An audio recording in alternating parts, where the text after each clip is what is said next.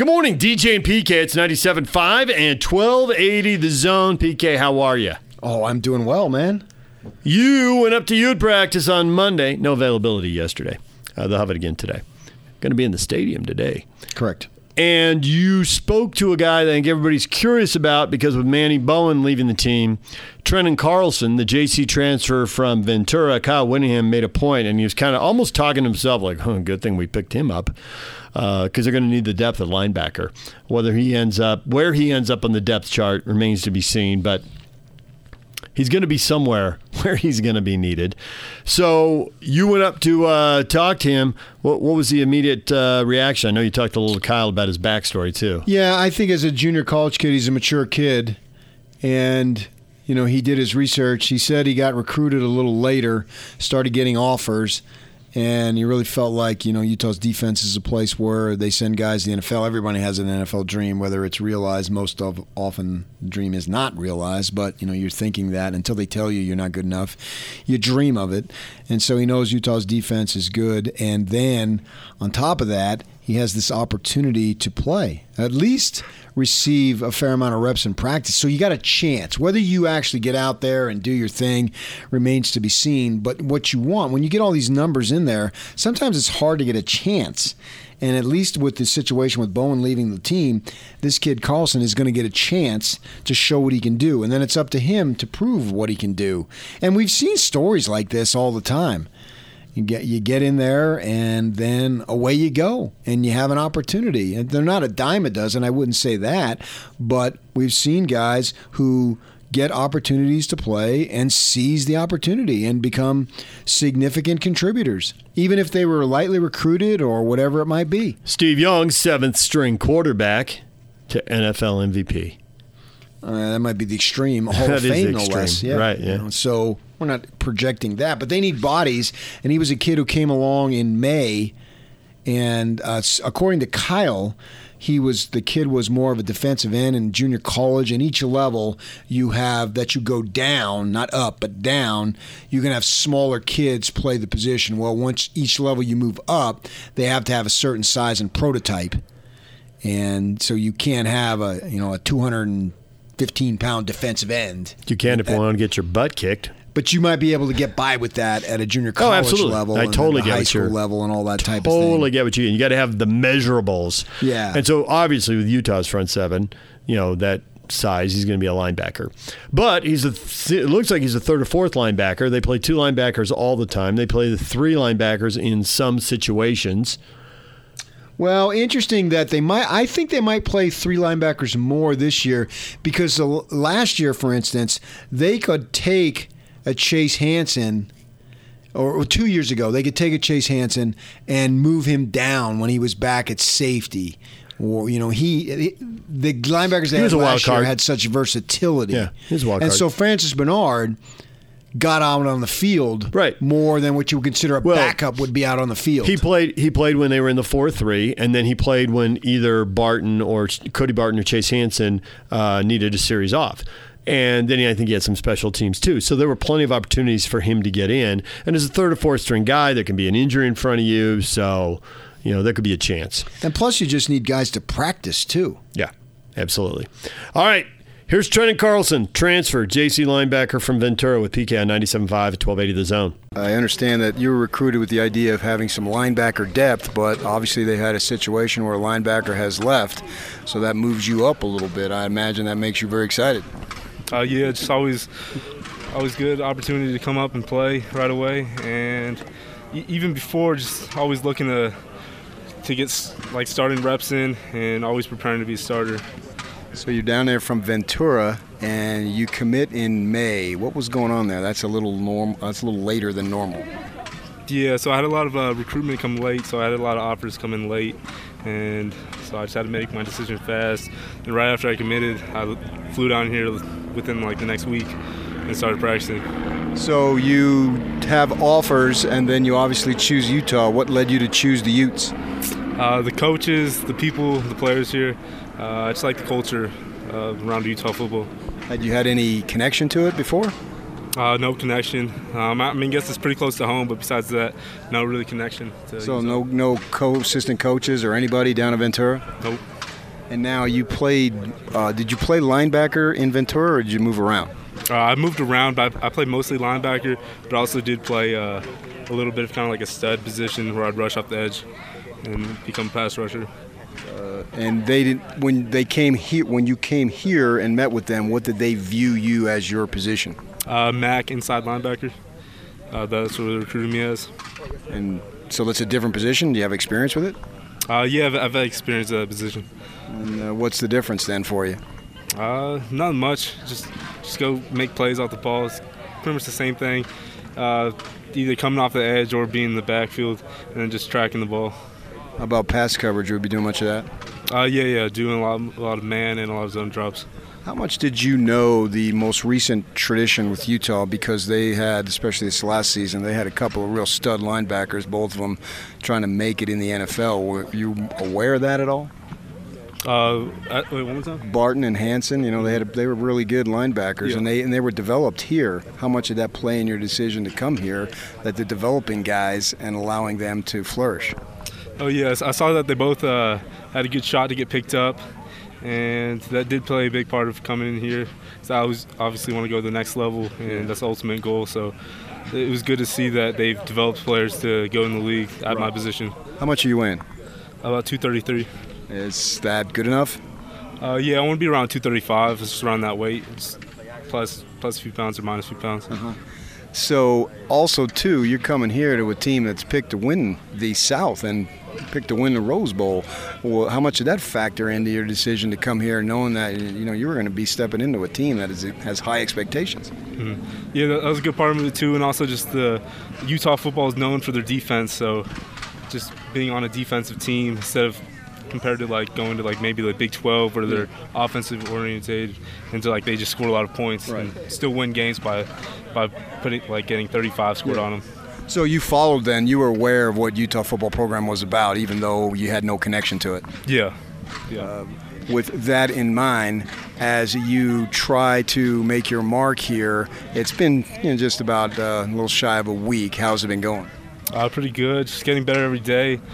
Just got to keep getting the playbook, learning it better, and just keep improving. Also, too, they had a new linebacker coach, so I don't want to say that everybody was starting from scratch, but he had no history here, obviously, hadn't coached here in Swan. Did that play into your decision that maybe, there wouldn't be favorites or whatnot? Everybody would be treated equally since he's new? Not really that he's new. I just based it off how I liked him as a person, as a coach. So it did not really have a factor that he was new, but just that I liked him as a coach and a person. So he was already here before you made your decision?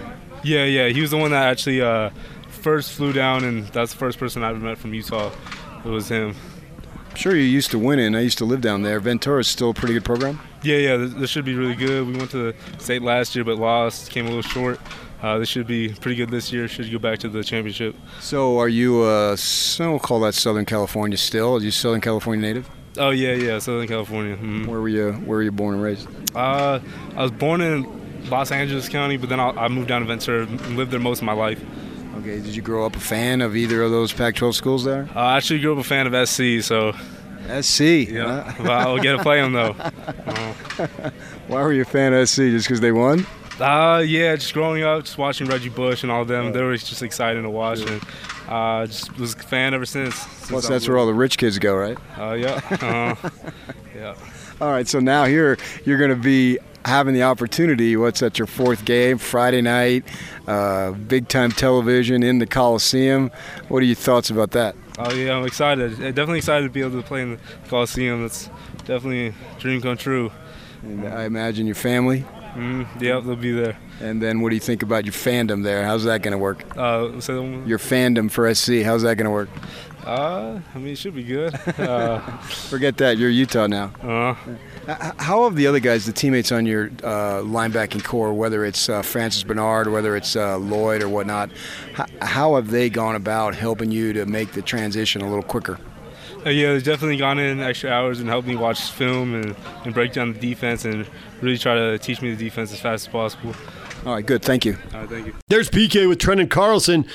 Linebacker, he's a transfer from Ventura Junior College, and we'll see where he fits in now as a third or fourth linebacker. But with Manny Bowen gone, gives him a chance. All right, when we come back, talking a little college football with Ron McBride. Stay with us. Take the Zone with you wherever you go. Let's go.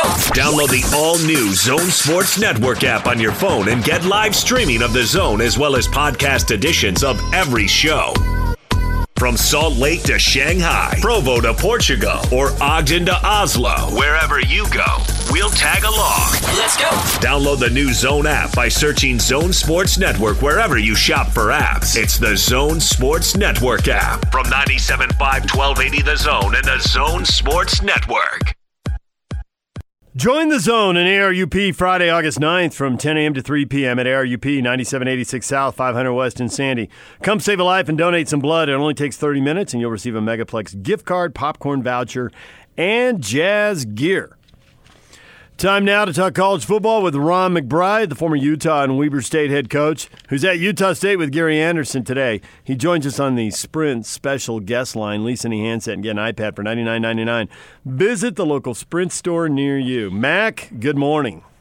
Good morning, David. How are you? Doing well this morning. Not as well as PK, but, not half bad. What's that?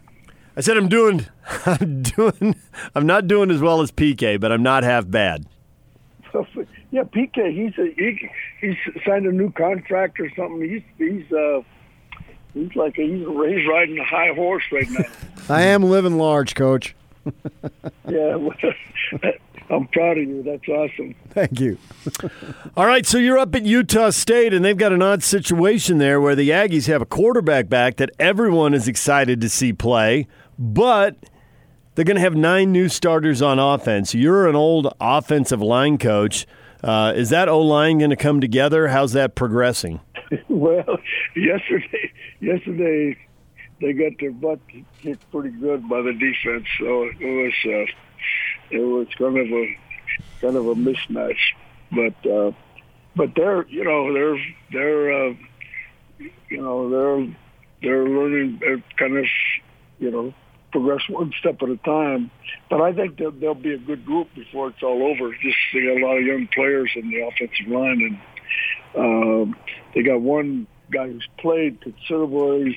The left tackle is back, and I think he'll be a good player. But the right tackle will be new, the right guard will be new, the center will be new, the left guard will be new. So yeah, he's got T.J. Woods has a real job ahead of him. You have to get 8 guys that can play, and I think they have 8, but they're going to have to bring them along pretty quickly. So Utah has a similar situation, not as drastic, but they do need to replace some guys along their offensive line, and they've got an experienced quarterback, too, coming back. How much can an experienced quarterback, if at all, make up for inexperience along the offensive line? Well, if you can't protect the passer, you got a problem. So, the thing up here, you just got to keep everything clean off the Love and let him play football. And that's going to be the O-line has to make sure that they're really good at particularly the wide pass rush. Their inside sets are good. They got to be solid across the line and let the quarterback play. And just I was up at Utah's practice last week and really was impressed with everything they're doing. I think they're going to be a tough out for anybody. I mean, they got the answers, and they got players, and they're very fundamentally extremely sound. They possess the ball correctly. They finish the reps correctly. Their habits are very good. So that team is a very good football team, and they know how to practice. They know how to. I think Ludwig has really done a great job with the offense because they really are very sound in their approach. Is Andy Ludwig the right match for Kyle Whittingham? Is he the guy Kyle needed all along? Yeah, Andy fits Kyle's personality. because Andy's a very, kind of a stoic kind of guy, and he's just all business, and he's a real film junkie. He's a fundamentally sound football coach, and he understands how to fit the players to a system. And I tell you what, their efficiency I thought was really good. Like the inside drill they had that one day. I mean, I think the center has really improved a lot.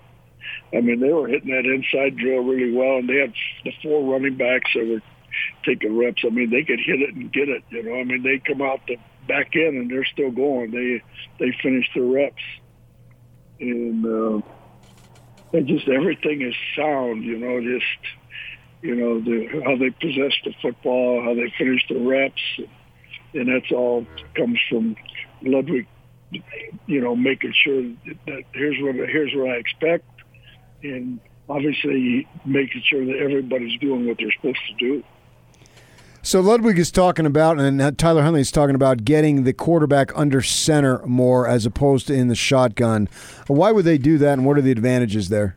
Well, I think the reason Andy likes the a little more of a power game in the running game, and he likes the boot, and he likes play action, and also they'll use fly motion a lot.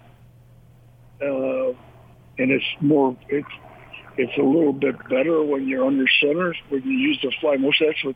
That's what you use Covey for is the fly motion, and force people to either rotate the secondary to cover the fly guy or run a guy through with him, which means that you got a chance. Covey's got a chance, or who's ever playing the slot has got a chance to make some huge plays in the run game. Ron McBride joining us here on 97.5 and 1280 The Zone. So you clearly listened to the shows because you knew that PK was getting a new contract, so you picked that up on a show. When you hear the stuff we're talking about in sports radio and the media, what are we missing about the local teams in the coming season? Well, I think what you're missing is just what you see. For instance, at Utah State, the defense is very sound. Their front guys use their hands extremely well. They're real gap efficient, and they're very confident defensively. They play with a little bit of a swagger, and they really believe in what they're doing and their technique. Especially the front guys are very good. And then the thing you miss with the offensive and defensive line at Utah is just the fact that you got some big athletic guys banging around and guys that can play. I mean, the Utah's front is, in Utah added 3 or 4 guys to their front. They got a defensive end that's a true freshman from Punahou High School in Hawaii. That guy is a beast, and he'll probably I don't know for sure, but he'll probably get reps as a true freshman. He's the real deal. I mean, he's a nice player. Physically he looks, you see him come in to the eat hall, and he walks in. You say, "Oh my God, who's that guy?" Oh, that's that freshman kid from Punahou. And then you go out and watch him, and he's a real deal. And Johnny, the kid who just came off his mission, kid from East High School. I tell you what, he took a rep in practice where he got beat on a protection, and he was able to adjust his feet and come back and make the block after he was already beat. And I think that he's got a chance to be a really big time player because he's really got balance. He's got balance you can't teach, and he's tall and he's long and he's gained about 25 pounds since he came off his mission. He looks to me, I was really impressed with what I saw him do just in that one day, particularly in the one-on-ones and things like that. I think he's going to be a really nice player. When it comes to the NFL, how good of a prospect is Jordan Love? I think really good. I mean, he's a system quarterback, which means he fits the system, and he's very smooth in what he does. The biggest thing with them, I think, will be just that the pass protection is probably huge, and then getting the receivers on the same page as the quarterback. And I think that's all things that have to be done during practice. Now, the tight end that transferred in here from Utah, I think has a real chance to really help this team. And the COC Mariner also. I think both of those guys add to what they're doing here. So yeah, it's the two different. Utah is a lot more experienced, is an experienced football team with a lot of guys returning that have played a lot of football, and then with the Aggies, it's the offense is really young, and they're going to have to come along very quickly, and so probably a couple of their freshman kids will probably play some. I think the young man from East High School who's playing right tackle, I think he'll have to be counted on to do something as a freshman. So they've got, in the teaching part of the game, they've got a lot of work to do on the offensive side to get everybody on the same page.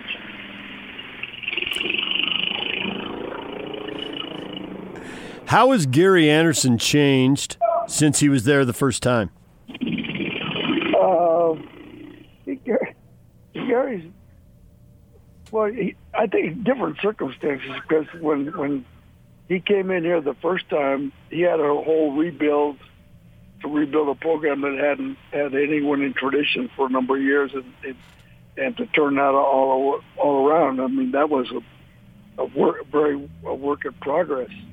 And then Wells kind of followed what Gary was doing and made some improvements on what he was doing, and then they left him.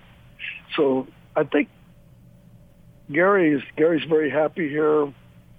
Seems to be pretty relaxed and very efficient on what he's doing. He's probably maybe not as stressed maybe as he was when he first came up here, when he first was the head coach, because he's probably more confident in what he's doing. Coach, we appreciate a few minutes. Thanks for joining us, and we will see you at games this year. Okay, David. You guys have a good day, all right? All right, we will. You too. Okay. All right, see you. There's the former Utah and Weber State football coach, Ron McBride, hanging out with Gary Anderson for the day at Utah State, and all sorts of motorized vehicles behind him, carting stuff around. All right, we're going to take a break. When we come back, he's a national college football writer. He's based in Florida, and yet he's got a very high opinion of the Utes. He'll explain next. Stay with us. Take the Zone with you wherever you go. Let's go. Download the all-new Zone Sports Network app on your phone and get live streaming of the Zone as well as podcast editions of every show. From Salt Lake to Shanghai, Provo to Portugal, or Ogden to Oslo, wherever you go, we'll tag along. Let's go. Download the new Zone app by searching Zone Sports Network wherever you shop for apps. It's the Zone Sports Network app from 97.5 1280 The Zone and the Zone Sports Network. Time to talk a little college football. Matt Michel joins us, national college football writer for the Orlando Sentinel. He joins us on the Sprint special guest line. Lisa Nee Hansen. Get an iPad for $99.99. Visit the local Sprint store near you. Matt, good morning. Good morning. How are you guys doing today? We're doing well. People in Utah might wonder why we'd have someone from Florida on to talk college football, and it's because, the local homers always want the local teams to win. It's more interesting and more fun when they win. But when someone on the other side of the country says or writes something nice about them, makes everybody's ears perk up. What do you like about the Utes? from Florida. What have you seen? What have you noticed? What do you like? Well, this is a program right now, that you look at what they've been able to do over the last, 4 or 5 years, and they've been consistent ever since they've joined the Pac-12. And I think this year especially, you look at what they return offensively. They return 8 starters, with Tyler Huntley and Zach Moss coming back. And I think that's a group that I think they can help them out offensively, maybe pick up a little bit where they lacked a little bit last year, especially in the passing game. They returned 7 defensive starters, and this is a group right now that, I think as we know is going to be probably in contention in the Pac-12 this year, possibly even making a serious run at the Pac-12 title. I know they came off a South Division win last year, but, this is a group I think that can make a big statement and possibly make a push to get the Pac-12 into the college football playoff. So it's a good news, bad news thing when it comes to Pac-12. You say about possibly getting the Pac-12 in the playoff, and that's a big thing nationally because they haven't been in it in a while. Washington got in it a little bit, Oregon too, but it's sliding behind. And you see, so the way I view this is good news, bad news because you have them as a potential, but then they're also you only have them at 21st. So those two don't kind of jive. You see what I'm saying? Yeah. I mean, I think when you look at the Pac-12, I think there's going to be some challenges there. I think Washington obviously is a team that's probably going to, make another run like they've done over the last couple of years. I think you look at what, we saw Washington State, what they've done over the past. Oregon looks to be improving with Mario Cristobal. I think this is a conference as a whole that you're seeing the program starting to get, to that elite level, starting to find their way in the top 25. More than we have over the last 3 or 4 years. I think the thing that's hurt the conference a little bit is the fact that these teams have been beating up on each other every year. That whenever there's a team or two that stands out that you feel like maybe can make a serious run, there's a game that they end up losing in conference play, and I think that's hurt them a little bit. I also think, that when you talk about national perception, I think, outside of the West Coast, there probably are a lot more focus is being paid towards the SEC and the Big Ten and possibly the ACC. So there may not be as much love given to the Pac-12. So this is a conference right now that has, as you mentioned, kind of a little bit of identity situation. They need to have some big wins and get some big statement wins, especially in their own conference against ranked teams, if they're going to make a push for that maybe possible playoff run. Do you view the Pac-12 as tough or stupid for playing 9 conference games? Yeah, I think it's tough. Listen, I think the way we're going in college football is schedules are going to become even more, important to everybody. They're going to have to be. You're going to have to add teams to your schedule to make that, to make that serious run when we're talking about playoff. And that is until the playoff possibly expands. If the playoff expands in 2024, 2025, as some people think might happen, then that maybe opens up to 8 teams or 6 teams. Maybe then the conference champion gets in. But even then, I still believe the scheduling is going to be crucial. So I think when you look at a conference like the Pac-12 being in 9 games, I don't think that's stupid. I think, you're going to see that more and more. The SEC gets asked that question year in, year out now. Why don't you go to 9? Why don't you do, to try to help that conference get a little bit tougher? I think you're seeing the non-conference scheduling getting tougher on a lot of these schools. They want to schedule more Power 5 opponents. They want to make sure that they've gotten, enough of value when you're being looked at when it comes to getting a team possibly contending for a national title. You can't. The days of scheduling, cupcakes and rolling over teams and trying to, just win by as many points as you possibly can are kind of going out of the way. I think you're seeing more and more teams trying to make sure they get the best situations in that, in their scheduling. And I think a lot of athletic directors will say the same sort of thing when you look at their schedules. They're not scheduling some of those easy cupcake games as much as they used to. So I think the Pac-12 needs to be in unison, and what I mean by that is they need everybody to pull together and do well, whereas Clemson and Alabama, they don't really need anybody from the SEC or ACC to do anything. In very recent times, we haven't seen much from the ACC outside of Clemson, and SEC is a little tougher, but they stand on their own merits, whereas the Pac-12, we were talking about this earlier, I think that they need, right off the bat, they need Oregon to beat Auburn.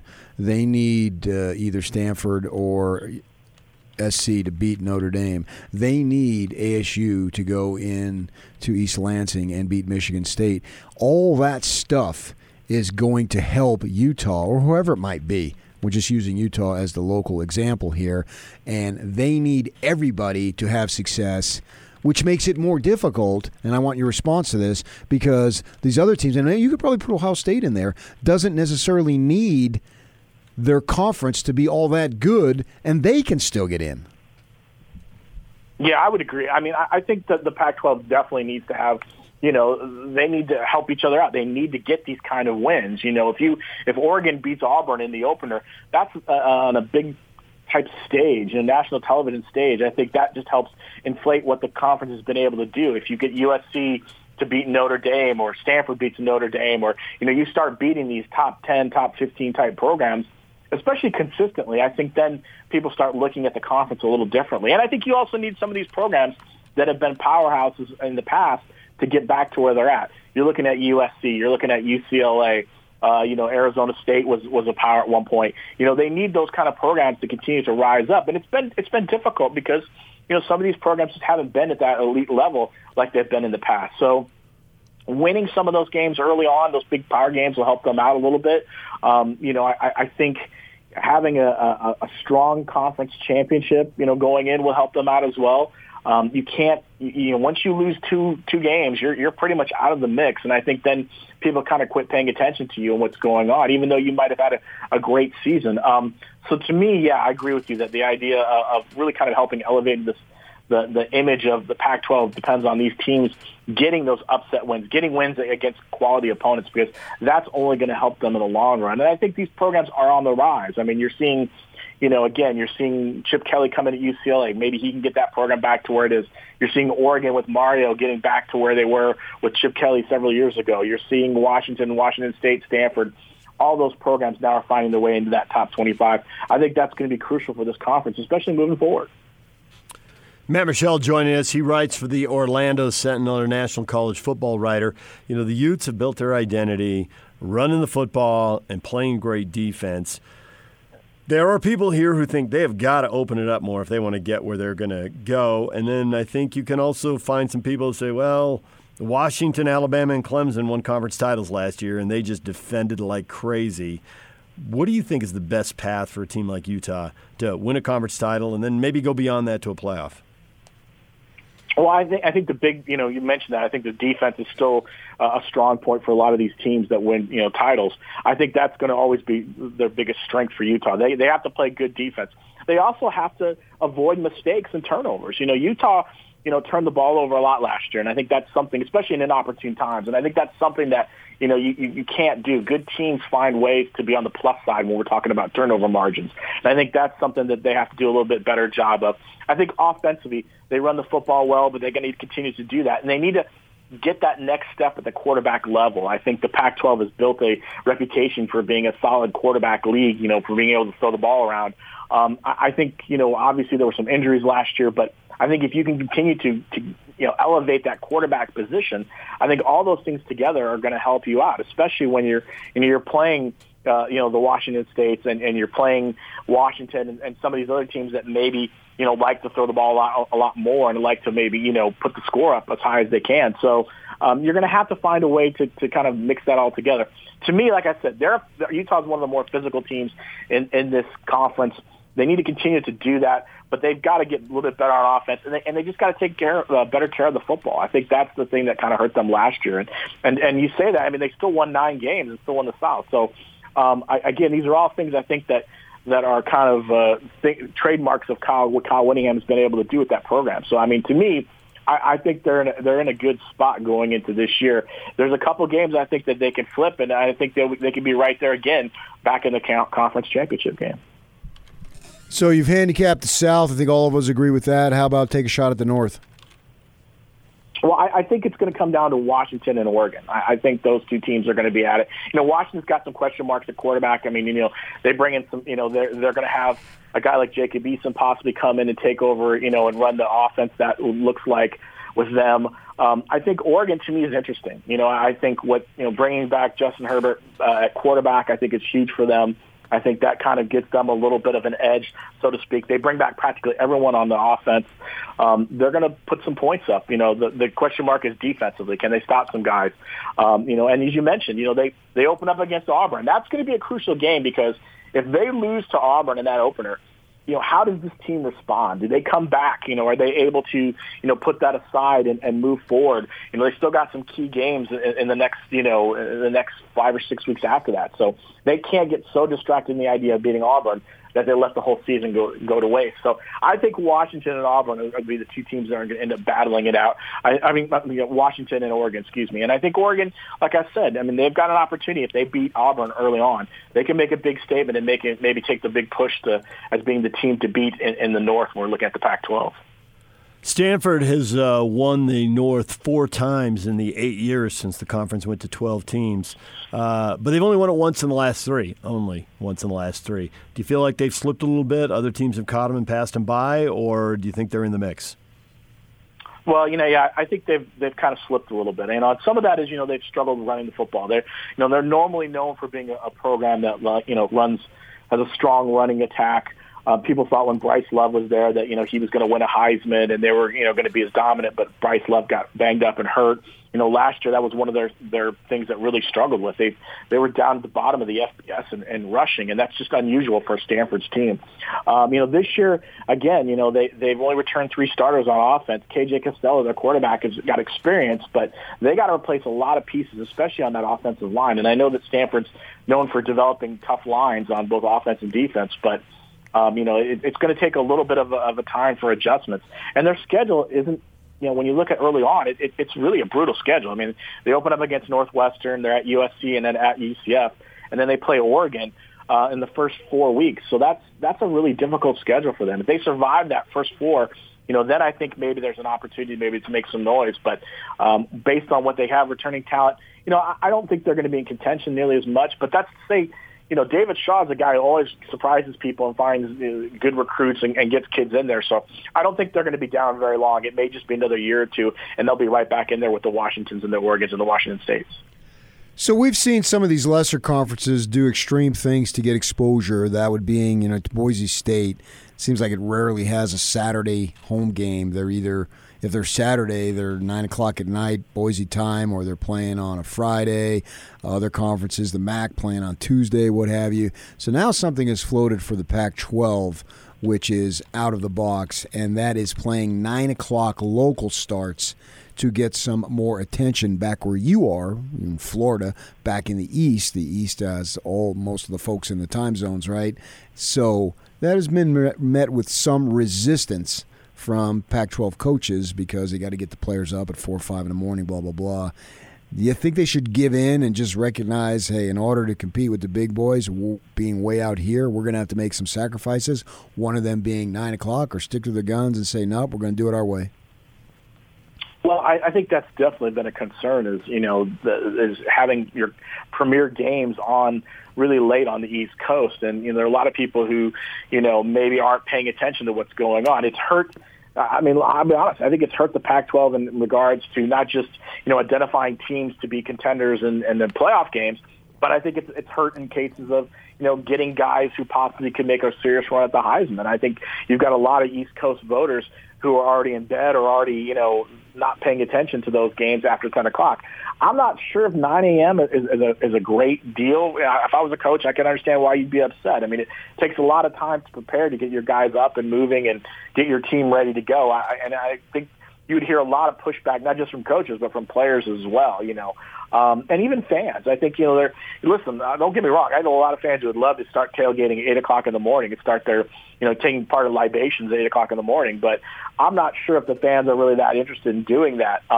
So you hope there'd be some sort of way to figure out maybe to kind of somewhere in the middle on this. But it's definitely a concern. And when you start hearing conference commissioners talking about this kind of thing, when you hear Larry Scott talk about it, or you hear it mentioned that this is a possible idea, then there's been some serious discussion on it. Now, whether they can get everyone to agree on the same page, that's going to come down to the school presidents and whether they feel it's feasible. Again, this is a bold step for a conference that's definitely looking to kind of improve its image a little bit. I'm just not sure if this is the way to go. If you kind of alienate your coaches and your fans and your players, if that's going to help in the long run. I think there's got to be some sort of middle ground where maybe they can kind of come together and find a way to do this. But I definitely believe that it's a concern and something they're seriously going to look at over the next couple of years. Matt Murschel joined us, national college football writer for the Orlando Sentinel. People here love Utah football, and they show up in big numbers and go to games, and BYU draws big crowds too. But when you get to the playoffs and it's Clemson and Alabama again, people kind of shrug their shoulders. Is anybody going to derail that, or are we all going to be shrugging going, it's Clemson and Alabama again? Yeah. I think Alabama and Clemson, will probably be in the mix again. I know people kind of hate that, but I always kind of relate it to, you remember back in the 80s, when the Lakers and the Boston Celtics made those big runs in the finals. Those were two teams that seemed to be in the finals every year in and out in the 80s. Those are some great programs moving forward. I think that's kind of what we're seeing right now with Alabama, Clemson at this point. I still think there's some teams that can make a serious run at it. I think Lincoln Riley's done a great job with Oklahoma over the last couple of years since taking over for Bob Stoops. They get another transfer quarterback in Jalen Hurts. There's an opportunity there if their defense can get better. They can make maybe a possible run at it as well. I'm interested to know what Ohio State can do with Ryan Day. I think, they bring in a new quarterback in Justin Fields, but Ryan Day is kind of a young, innovative mind that people have been kind of, considering for a long time as a possible head coach somewhere. If he can kind of keep things on track at Ohio State, maybe the Big Ten gets a team back into the playoff after a couple of years absence. And I think you're going to also see, like I mentioned, maybe a team like Washington or Oregon try to make a run. Notre Dame, which was in the playoff last year, I think Notre Dame returns a lot of talent. They can make a serious run. I think those are the teams right now that kind of have to make big statements to kind of showcase what they're doing. Alabama, Clemson are going to be there, but at some point, someone's going to slip up, and there's got to be a team ready to step in there and do that. So those are, in my mind, are the teams right now that have the best chance of maybe making a serious run at maybe dethroning one of those two teams. Matt, thanks for joining us. We appreciate a few minutes for coming on and talking college football. Thanks a lot. No problem. Thank you. There's Matt Murschel from the Orlando paper talking about the Utes and PK as more and more teams recruit nationally, and as the Utes get guys out of Florida and Texas, it can't hurt to have writers based in those states taking note of what they do and writing about them occasionally. Even if the kids don't find them, the assistant coaches do, and then they put them on social media and make sure the kids see that stuff. Yeah, I think if you're doing any form of a national responsibility, you're going to know of the Utah football program. It's as simple as that. All right, when we come back, what is trending? All the headlines are coming up next. Stay with us.